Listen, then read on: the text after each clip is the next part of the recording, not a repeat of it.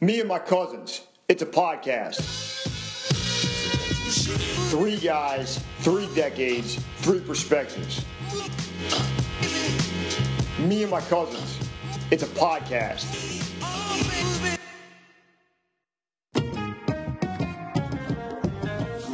Bean Mug and Coffee Co. is a small batch coffee company out of Point Pleasant, New Jersey. They feature unique blends inspired by the Jersey Shore, and every month they feature a new single origin coffee from around the world and their new Flavor of the Month Club. Bean Mug and Coffee Co. is giving our listeners 10% off all coffee and their recently released K-Cups. Visit Bean Mug and Coffee Co. and enter Cousins10 at checkout. Bean Mug and Coffee Co., the roast from the coast. What's up, everybody? It's time for another episode of the Me and My Cousins podcast. This is Angelo of the Cousins flying solo tonight. Mike and Kenny just couldn't make it happen this week, but we're going to hopefully make up for it with a sick guest. We got Dan LaMorte. He's super funny. He's a touring comic. He's got albums on Spotify and all the streaming services. He has a really cool history of playing baseball at a very high level, and right now he's also ultra marathoning at the same time as being a touring comic that performs all the time. So super funny, super in-depth interview with Dan LaMorte coming up. Before we get to that, I want to shout out a couple of our past guests and friends of the show that are doing big things right now you guys need to know about. So the first one, my buddy Sure Shot, one of my favorite New Jersey rappers. I like really every song he's ever produced. He just released a song called Goodbye Love. It's on all the streaming services, and it's also being included in this week's episode of All American. It's a pretty big hit show. It's been on for a couple of years, and I know Sure Shot and his team has been trying to get placements in movies and TV for a while now, and I think that's maybe their first, but definitely their biggest placement of a song. So check out that song. Also, he kicks off his verse with a sick My Cousin Vinny reference, that if you remember that movie, he really just crushes that reference to get his verse going, and the song's typical Sure Shot and his crew, and they just crush it. On top of that, Two Fit Crazies. Brian Prendergast, Christine Conti were on the show a couple weeks ago. They completed their 100-mile challenge. Well, Christine completed all 100 miles. Brian, unfortunately, right before the event, was exposed to COVID and was not able to compete or complete that challenge. But I could tell he's going to do a 100-miler sometime soon and crush that because he was killing all the training. Follow on social media. And super congrats to Christine for knocking out that incredible goal. And if you're into ultra marathoning, again, stay tuned to the end of the show. We talked to Dan LaMorte quite a bit about running distances longer than 26.2 miles. And then the last person we got to shout out, Caroline Davidson, Ghost Harbor Creative. She's been on this show before. She was gracious enough to host my roast battle with Sean McDonough. I did win, but Sean had some great lines, and he's a great comic. So super shout out to Sean McDonough as well. But she's going to host the first weekend in May the Crespi Family Art exhibit at Ghost Harbor Creative. So Jeff Crespi is probably the most notable, in my opinion, the best photographer of the Jersey Shore, Asbury Park music and art scene. He has 2 kids that are now artists. I know his daughter is a tattoo artist. I believe his son does visual art, and they're doing a family art show over at Ghost Harbor Creative. It's Sunday night for friends and family, and it's Monday for the general public. Definitely go out, check that out, and support a great venue in Ghost Harbor Creative, a great artist and a great photographer in Jeff Crespi, and his 2 kids that are really starting to get their art off the ground and really pushing that direction. And we're going to have Jeff Crespi on the show in a couple of weeks to talk about a couple things. Number 1, how he got to start in art and photography. Number 2, what he's meant to the Asbury scene as far as documenting what's going on here for well over a decade. And number 3, how he photographed the cover to my book, Stand Up and Laugh, available from Microcosm Publishing right now. You can find out more about that book right here. Stand Up and Laugh. Build a comedy scene, produce your own shows, and create community by Angelo Gingerelli is available now on microcosmpublishing.com. If you're trying to make your way in the world of stand-up comedy, you can build your career while enlivening your local comedy community and mutually supporting your fellow humorists, and you can even have fun while doing it. Angelo Gingerelli shares his hard-won advice for anyone who wants to create a comedy scene from scratch in a smaller community, carve out their unique niche in a larger city full of professional funny people, or anywhere in between. Lots of good tips here for anyone organizing community events, from how to book venues, get publicity, and avoid drama. Also includes great arguments for starting or joining a comedy scene rather than thinking of yourself as a lone wolf, and solid wisdom for being an asset to an existing stand-up community. Stand Up and Laugh by Angelo Gingerelli is available now on microcosmpublishing.com. Let's get to our guest tonight, who is an ultra marathoner. He's a comic. He's got albums out. He's a headliner. He crushes it when he goes on podcasts. He's from the Jersey Shore, just like me and my cousins. I want you guys to give it up and welcome Dan LaMorte. Dan, how's it going? Hey, thanks for having me, man. That was a good introduction. Yeah, man, I try to be part comic, part mixtape DJ, part pro wrestling promo guy in everything that I do. So I think a lot of people that are listening to this are gonna know you, gonna know the name, may have listened to your albums already, may have seen you live already. But let's go. If somebody doesn't know you at all, how do you introduce yourself? What's your history? What's your comedy bio? How do you get to here? I'm one of those comedians who I think just like, yeah, I'm a comic. You know, there are some comics who love talking about how they're a comic, and then there are some who, if they meet like strangers, will just be like, yeah, you know, I might do comedy. Then there are some who completely lie.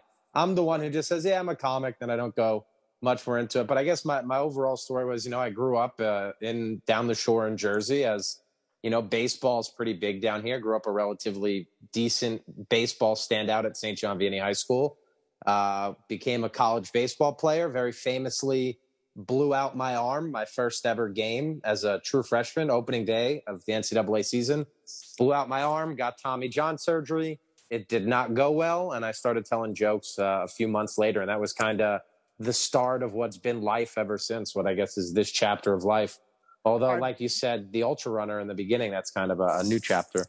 Yeah, I want to get to that. I want to get to baseball and I want to get to comedy. Because we have fans in all of those worlds, right? We have fans of college and high school baseball that listen because, of course, Mike was a really good high school and college player, played on the Little League World Series team back in 98, 99. And no then, way. Yeah, man, it's funny. If you go in any ice cream spot or pizzeria in Tom's River, his 12-year-old picture is up there for being a part of that team. So he was on the team with Frazier. Yeah. That's so cool. Yeah. I met Frazier one time. I've been lucky enough to have some friends still in baseball, and I met Frazier last year, I believe, or 2 years ago. Such a cool dude. He seems like a pretty nice guy. I've never met him, but anything I've ever heard about him is he's a pretty good dude from what I understand. Yeah. It's baseball players tend to be relatively cool people, I think. Yeah, I want to get to that in just 1 second. And of course, I do stand up, and I'm a runner, so you kind of hit all the things we do with me and my cousins. That being said, were you in the dugout? Baseball is a great game. It takes an incredible amount of skill, obviously, but there's a lot of downtime, right? There's a lot of time in the dugout. There's a lot of you're pitching on Wednesday. You got to kill time until 7 o'clock, whatever it is when the game starts. Were you always the funny guy on the team? Like, were you a thorn in your coach's side because you were always cracking people up, or what were you like on the field? You know, it's funny. I definitely go back and I think about that, especially in the college years, because when college came around, I was pretty much singled out as the number one guy out of the bullpen. So I went from being a starting pitcher in high school to a bullpen pitcher, which again is even just more time to kill. And when you're a bullpen pitcher, you're killing time away from your team because you're down in the bullpen. So you definitely have some more leeway to make jokes. I definitely was someone who I did impressions. I told jokes. I definitely was. I won't say I was the funniest on my team at all points, but I was definitely known as like a class clown. I regularly would have to run polls at games in high school or have to run at practice because I got in trouble in class. I was always the class clown at St. John Vianney. I was the class clown before that. I mean, my whole life, there's pictures of me dressing up as a clown as a kid. You know, literally. Clown. Yeah, like I became obsessed with the circus at a young age, and like I went through phases of dressing up like a magician, putting on a show, dressing up as clowns, putting on shows. I became a rapper when I was younger, put on rap shows. So my whole life is not only has it been humor, but it's also just been the performance aspect and enjoy.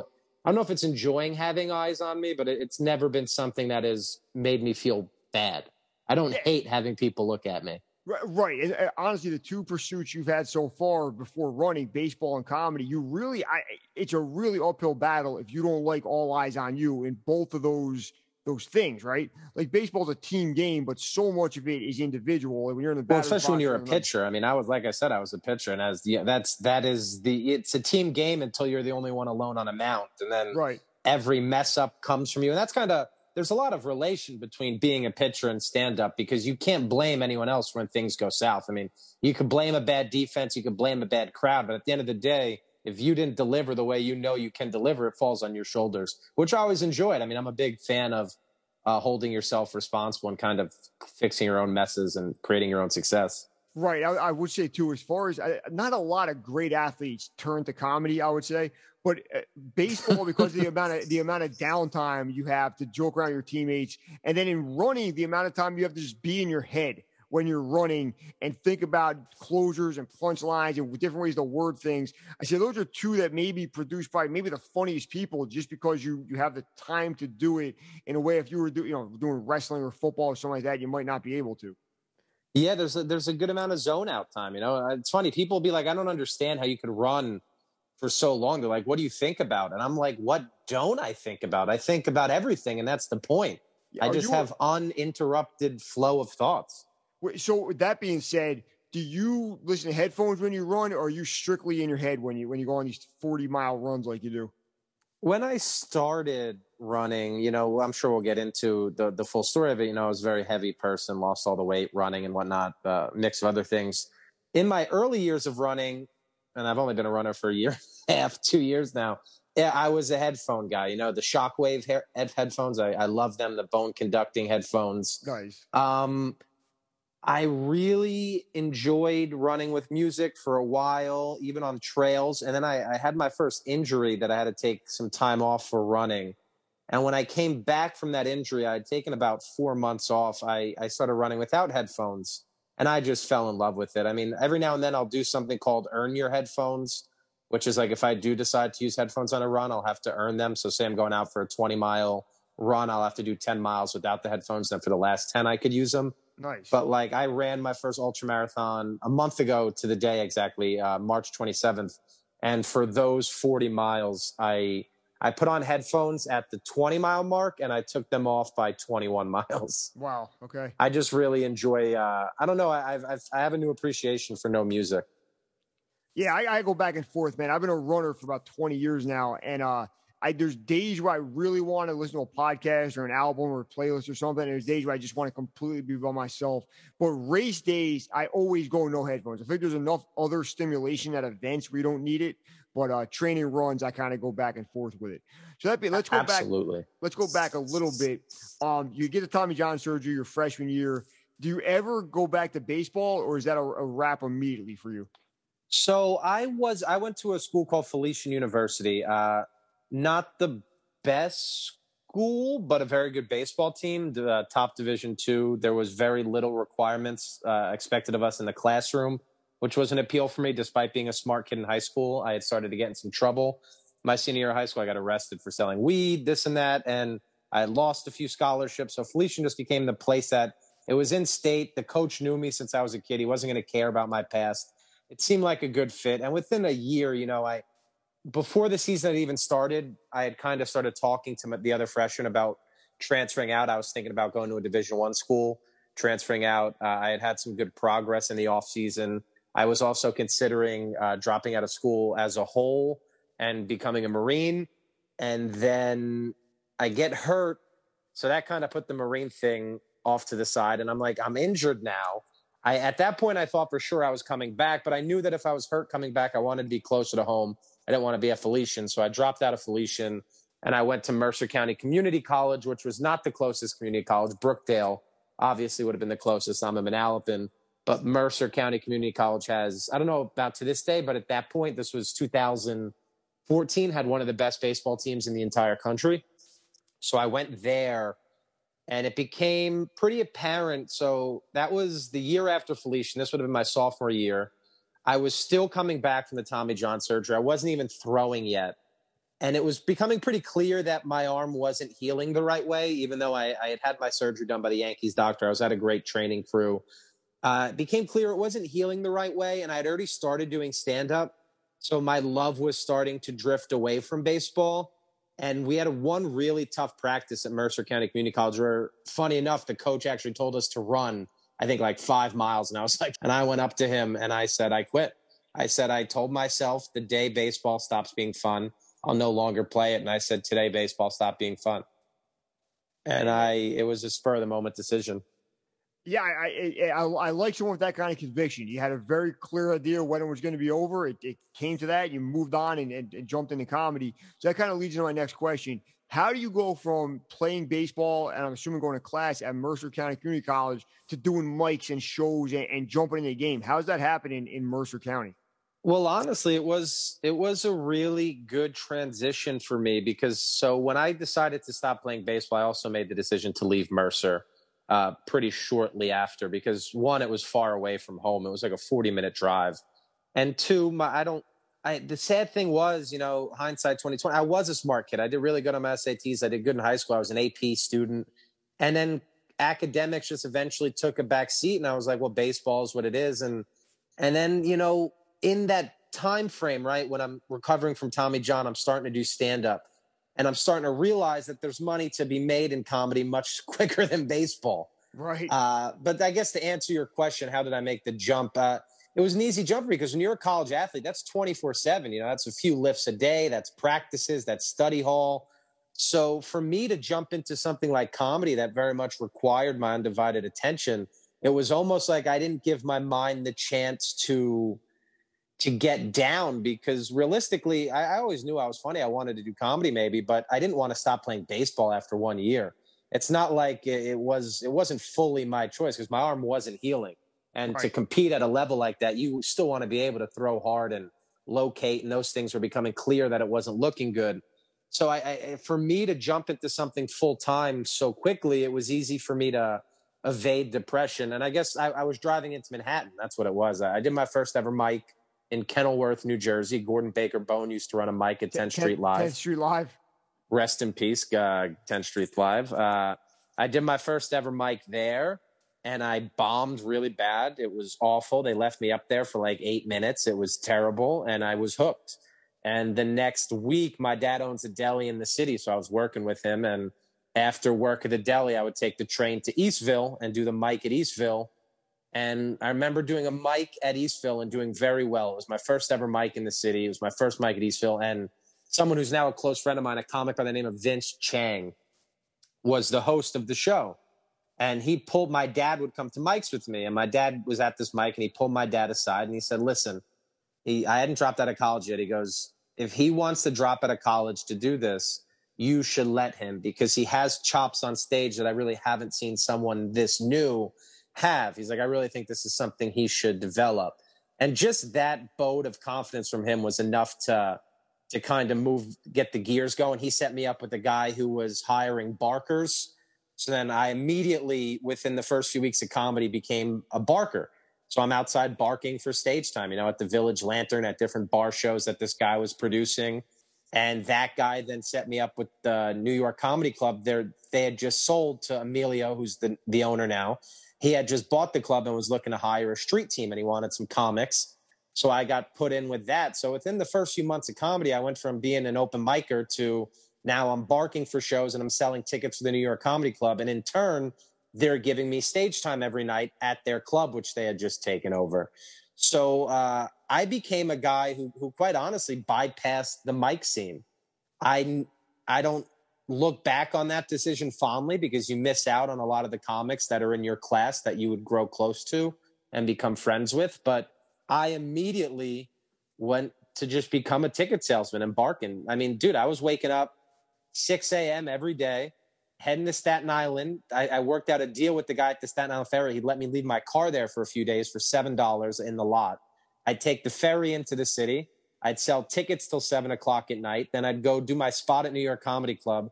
Then I'd go over to the Village Lantern. I'd bark for those 2 late night shows. And then my dad, like I said, owns a deli in the city. So I'd take the train to his deli and I'd go to the storage room and I'd sleep on the washing and drying machine in the storage room. And I'd wake up the next morning and do it all again until I needed to go get my car back from Staten Island.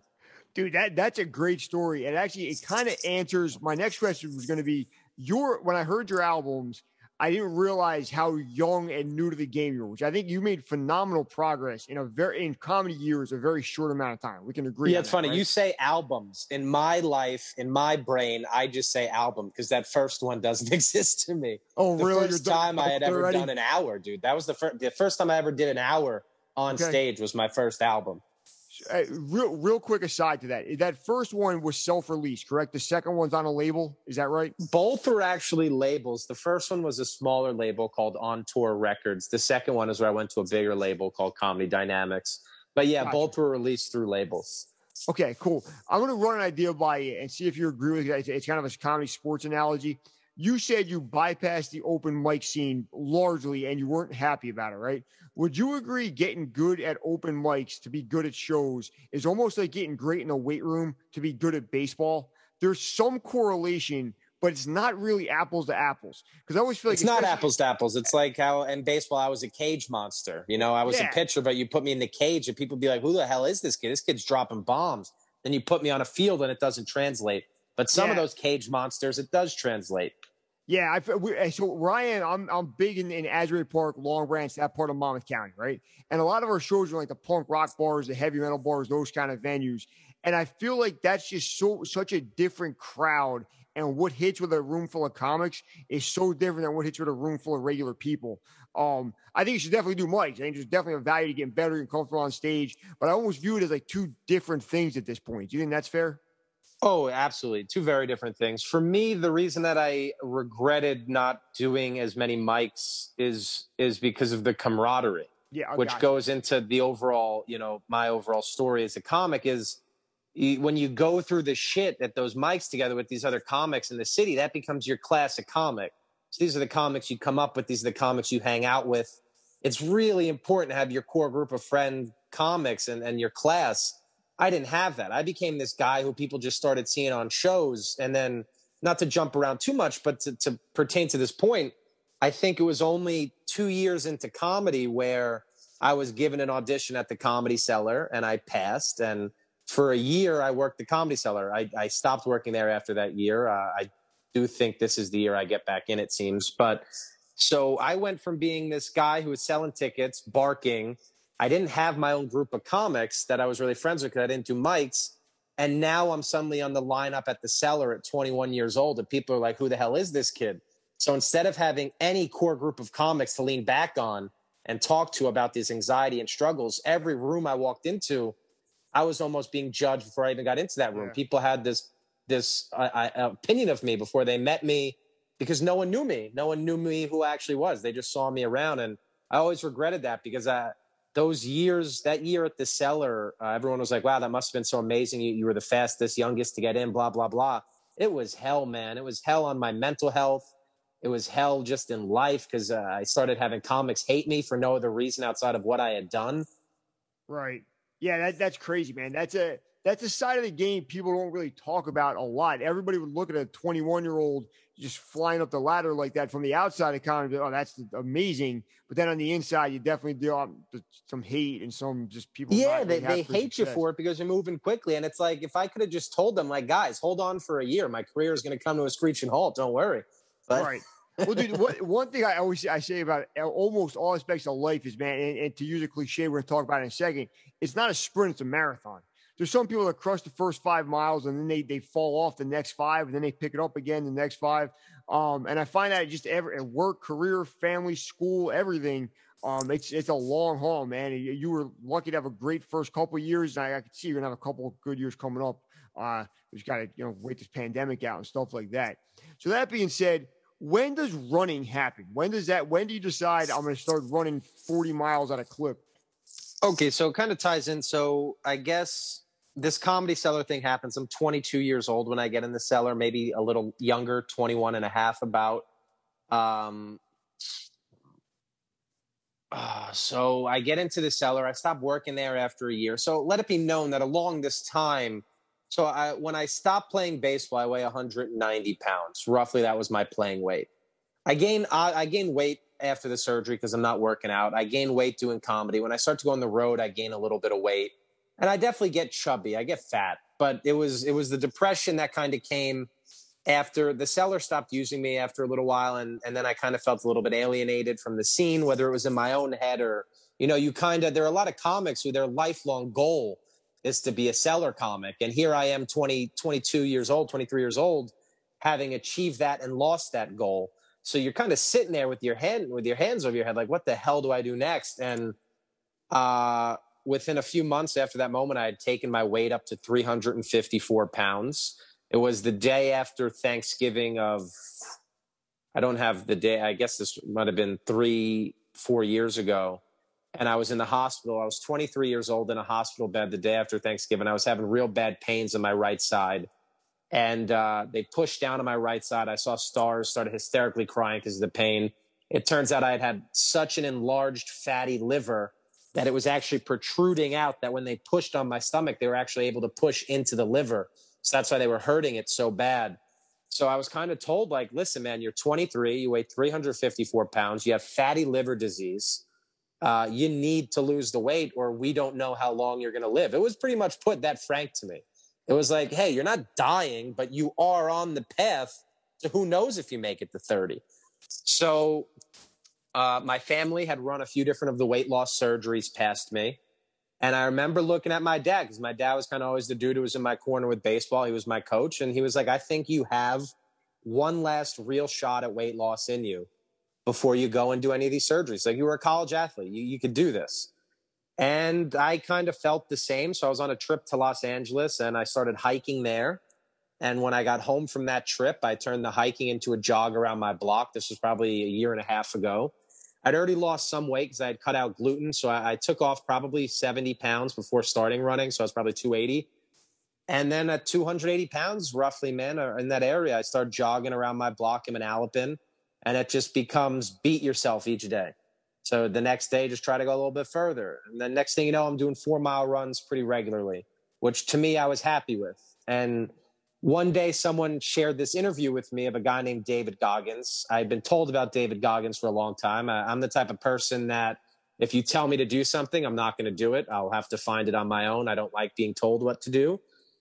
So one day I was listening to Rich Roll's podcast and he had David Goggins on, and I'm on my way to Spring Lake. I would run the boardwalk every now and again in Spring Lake, New Jersey. Like I said, never run more than 4 miles. So I'm listening to this guy, Goggins, and I'm liking him. And he's got this 40% rule. It's either I think it's the 40% rule, that when you feel like you're done with a run, like you feel like you're at wit's end, your body has actually only reached 40% of what it's able to do. You still got 60% left in the tank. That's the gist of it. Mm-hmm. So I hear that and I'm like, that's interesting. But again, I'm skeptical. I'm still a heavyset dude. I'm like, we'll see. You know, he's a crazy Navy SEAL, blah, blah, blah. So I'm going to do this 4-mile run on the boardwalk of Spring Lake. I drop my water bottle and lose it maybe 10 steps into the run. So I'm like, man, I should just quit this run now. I need my water. But then I hear that Goggins thing. I'm like, 40%. So I'm like, let's see what the human is actually possible of. So that day I ran 8 miles down the boardwalk and realized, holy shit, I now need to run 16 miles, which I'd never run more than 4. And I ended up making it to a half marathon before having to walk those last few miles back to my car.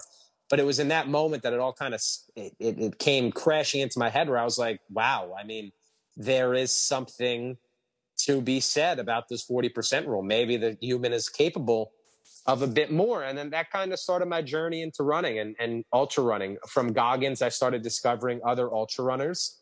Specifically, a female runner by the name of Courtney Dauwalter kind of became my goat, my inspiration. And I would listen to any interview she had. I'd watch any ultra running documentary. I think I've always been an extreme person, so I never felt a draw to marathoning. I did feel a draw to ultra marathoning because I was like, this is a pretty crazy thing that these people are doing. And that was it, man. I don't remember when the decision to run the first ultra came.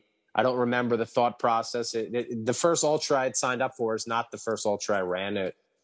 The pandemic canceled the first one, and I tried to put on a second one, and I got hurt, and ultimately ended up at this one in March. But it was really just this. It started as a thing to lose weight, and it very quickly became so much more than that. It became, kind of a way to regulate my thoughts, my mental health, and it did help with the weight. I mean, the weight just started to kind of fall off at that point. Yeah. If you're burning that many calories on your training runs, it's a good consequence of that kind of training, right? You almost can't avoid it. The other thing I was going to say, I really like that you said I decided to run my first ultra marathon, right?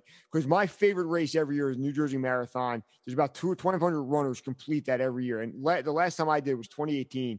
And I had this thought as I was running, oddly enough, through Ocean Grove, that area. The only decision that everybody made that runs a marathon is they're going to run 26.2 miles or more in ultra marathon. Mm-hmm. Every other decision is different. Like people eat differently, drink differently, wear different shoes, train differently. How much sleep they get varies. The only decision everybody makes is I'm running this distance today, right? And once you make that decision, everything else is almost details if you decided you're going to do it. Would you agree with that? Absolutely. I mean, that's the only decision everyone makes is to run that race. And I guess ultra runners, they also make the decision to be crazy people, but yeah, well, that's what I learned after my first ultra run is it is an interesting community. I want to get to that in 1 second, but also would you agree that as part of, most people do not recognize their full potential. So at some point, some people think running a 5K is a crazy endeavor, right? Then people, why would you ever run a half marathon? That's insane. And then we're like, well, why would you run a marathon? No one should run 26 plus miles. And then people now are running 40, 50, 100-mile events. And we're like, all right, what's next? Like, is there another, what's the real human capacity for distance? Because it's not 26.2. That's a joke in the endurance world now. Tell me something. Yeah, I mean, especially, and those people don't understand it. Now, what I'm trying to learn more and more now is that to those people, like the amount I get off 40 miles, I can never even run 40. I hear this a lot. There are a lot of people who are like, you're running from something. You just picked up another addiction, this and that. And it's like, those people will never understand it. And I don't think there is even a proper way to communicate it because there's two people out there. You can put on an ultra running documentary like I did. That was my entrance into it, right? There's a countless amount of free ones on YouTube. Almost every ultra marathon, when those people hit the finish line, right? There are tears in their eyes and they're coming from a place of not sadness. They're coming even from deeper than happiness. And I remember seeing these people running and hitting that finish line and instantly being brought to tears. And I would see those tears and sitting on my couch, I would say, I want to feel what they are feeling right now because I know this whole hour-long documentary, this whole interview they cannot put into words what they're feeling in that moment. And that's what I want to get to. There's that type of person, which is me. And then you have those other type of people who will be like 40 miles. I couldn't even drive 40 miles. You're running from something. What are you avoiding? This and that. There's two different types of people. And I think there's something really to be said about the person who sees that and says, I want to feel that. Because those are the people I like to be around. 100%, man. I love being around creative, driven people. And the older I get, I'm a lot older than you, I have less tolerance for people that don't get it. I don't know if that's a good thing, but I don't even want to have the conversation of why would you try to do this thing that sounds impossible? Because I want to do it. I want to have that elation and joy at the finish line or proverbial finish line, like you just said. Yeah, when they say, why do you want to do it? It's like, why don't you want to push yourself out of your comfort zone? Why are you so okay staying where you're comfortable? Why wouldn't you want to do this? And I'm going to throw this out there and see if you rock with it or not. A lot of the people that say you run a lot because you're running from something or you go on stage because you don't have to deal with your problems, those people most of the time are not crushing it at life themselves. It's not like they're not driven to anything and they're just great at all aspects of life. They're struggling too. They're mad. People like me and you found a way to deal with it, I think.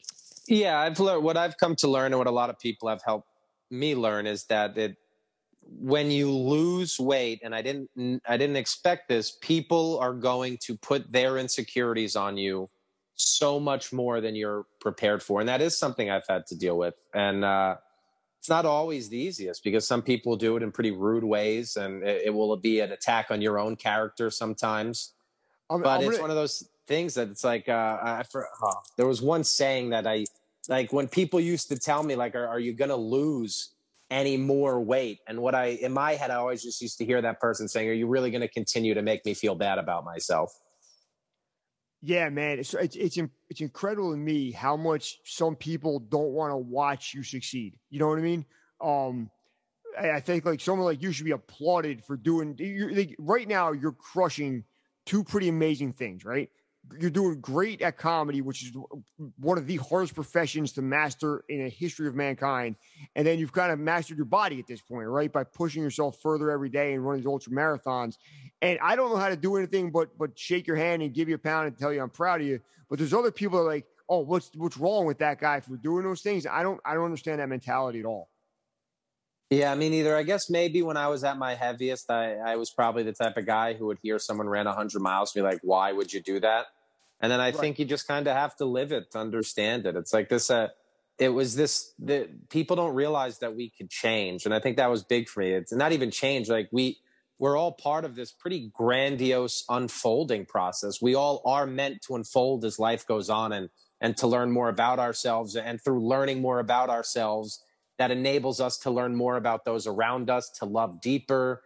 And people don't realize that they just see the superficial weight loss. Now he's posting shirtless pictures, blah, blah, blah. They don't actually see all that it's done for life. And if they did do that, I think they'd be more inclined to shut their mouth and actually just hop along and run with you a bit. Yeah, man, I agree. So you've lost a ton of weight. You've changed your lifestyle drastically in the last year or two. Now, on your albums that I've listened to, you make a lot of jokes about your weight. So I'm assuming you're pretty heavy when those are recorded. How has this changed your material and your creative process? Because I'm assuming your day-to-day lifestyle is much different now than it was when you were recording those records, right? Oh, yeah, man. It's funny because there became a point where I wasn't losing weight because I told myself being fat was better for comedy. And then I sat down and I really wrote down my jokes and I was like, shit, there's not enough in here about being fat that justifies me staying fat. Okay. And now, I mean, the weight loss was, in my opinion, I mean, I guess it's hard to actually say because it would come off as narcissistic, but I do believe this is the best I've ever been on stage because I don't feel like I'm doing a character of somebody. I feel like this is the first time I'm actually performing as Dan LaMorte. I don't feel like I have this fat protection around me, this funny fat guy thing. I feel like I'm standing up there being like, hey, this is the first time I've fully been me. And I've never been more comfortable. I feel like I get more genuine laughs, deeper connections because I feel like I'm actually performing as the person I'm supposed to be performing as. Nice, man. And then real quick on these albums, what was that recording process like? How was it securing a record deal? How does that happen this early in your career? And what's the creative process like on a special and an album? So I'm the type of guy that always believed if you want to do something, just start putting in the effort to do it. So I remember at the time saying out loud, I wanted to do an album. So then I said, okay, what comes next? And then I was like, well, you need a record label. So then I emailed record labels. I just Googled comedy record labels, found all of the record labels I could get emails for. And I emailed all of those record labels. And then one of them emailed me back and was like, hey, we like this clip. We'd love to produce your album. When are you thinking of doing it? So then I picked a date at the New York Comedy Club. The record label flew up. They actually didn't even record that album because the New York Comedy Club is a great recording system. So they recorded it themselves. And then they handled it. That's the one upside. I'd say there is only one upside to having a record label is they do all the distribution for you and whatnot. But outside of that, I've come to realize it's a process one could take on their own. Okay, cool, man. And when's the next one coming out? You have a plan for a third album anytime soon?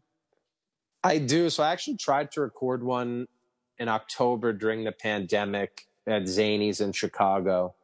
And it was a bit too chaotic, so I didn't release it. The material's there, I definitely have material. I've been touring a new hour. I don't want to rush it. There is a part of me that just wants to put out the album right away to get it out there for people and also for the financial aspect of it. But my last two albums, I felt like I could have done a better job with. So this one, I think I'm just going to, if the opportunity presents itself to record this summer, I'll definitely record it. It's ready to go.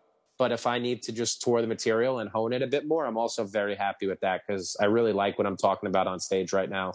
And if I can just put it out there in the best version possible, it's definitely something I want to do. Also, there's other projects in the line. There's a documentary coming out about my first ultra marathon, and I don't know when that is. And it looks like it's going to be a relatively big kind of release, and that's going to be probably next year. So there's a part of me that thinks, hey, maybe wait until that comes out, see if any new followers come in, and then maybe try to do an actual special, like a YouTube special like everyone's doing now. Nice. Good idea on that. So to wrap it up, we have an album in the works. We have, hopefully sooner than later, we have an ultra marathon documentary coming out, hopefully sooner than later. What else is next? What else are you doing besides those two things? And let's say between now and the end of the summer, what are we looking out for? I want to do one big show in New Jersey, which is definitely gonna happen. I don't have I think right now it's July 9th at the Vogel, which is Count Basie's new theater. So I'm really excited for that because it was always a dream of mine to headline Count Basie, which obviously I would not be able to do because I don't have the fans. So now that they have this smaller venue, it's possible. But real goals, man, I mean, just getting back in the swing of things with comedy. Like comedy's back in the city, back in some of the clubs again, which is really nice. But it's running. I mean, running is it's hard for me to pinpoint a specific goal anymore, because if the past few years of life have taught me anything, it's kind of like when life unfolds, it could really unfold into some areas you didn't expect. I would like to just keep running going and seeing if I could kind of find a way to keep mixing comedy and running and whatnot. But if not, I mean, ultra marathons for sure. I'm doing more ultra marathons this summer. I think I'm going to do one in July in Delaware. I was honestly going to run a 50-miler next week, but I had a bit of a hamstring injury last week, so I'm sitting off to the side for it. Okay. I'd like to get an 100-miler in, if not this year, next year. So, like, there's a lot of goals. It's kind of just keep it going until the wheels fall off. Awesome, man. And where do we find you on social media? Where can people become Dan LaMorte fans?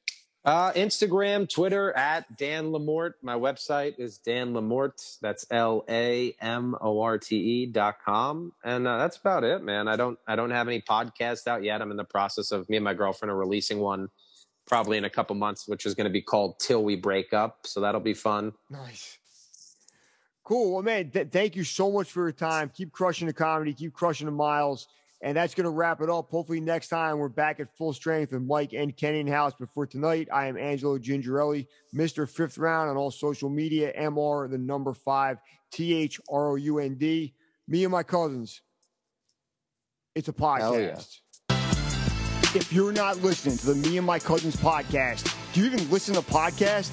Every other podcast is soft like a Twinkie filling compared to Me and My Cousins.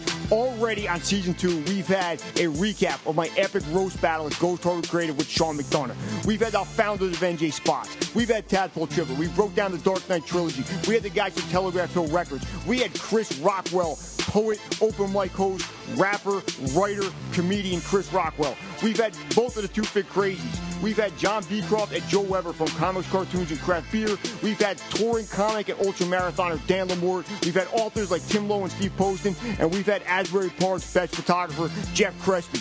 If you don't listen to Me and My Cousins, what are you doing?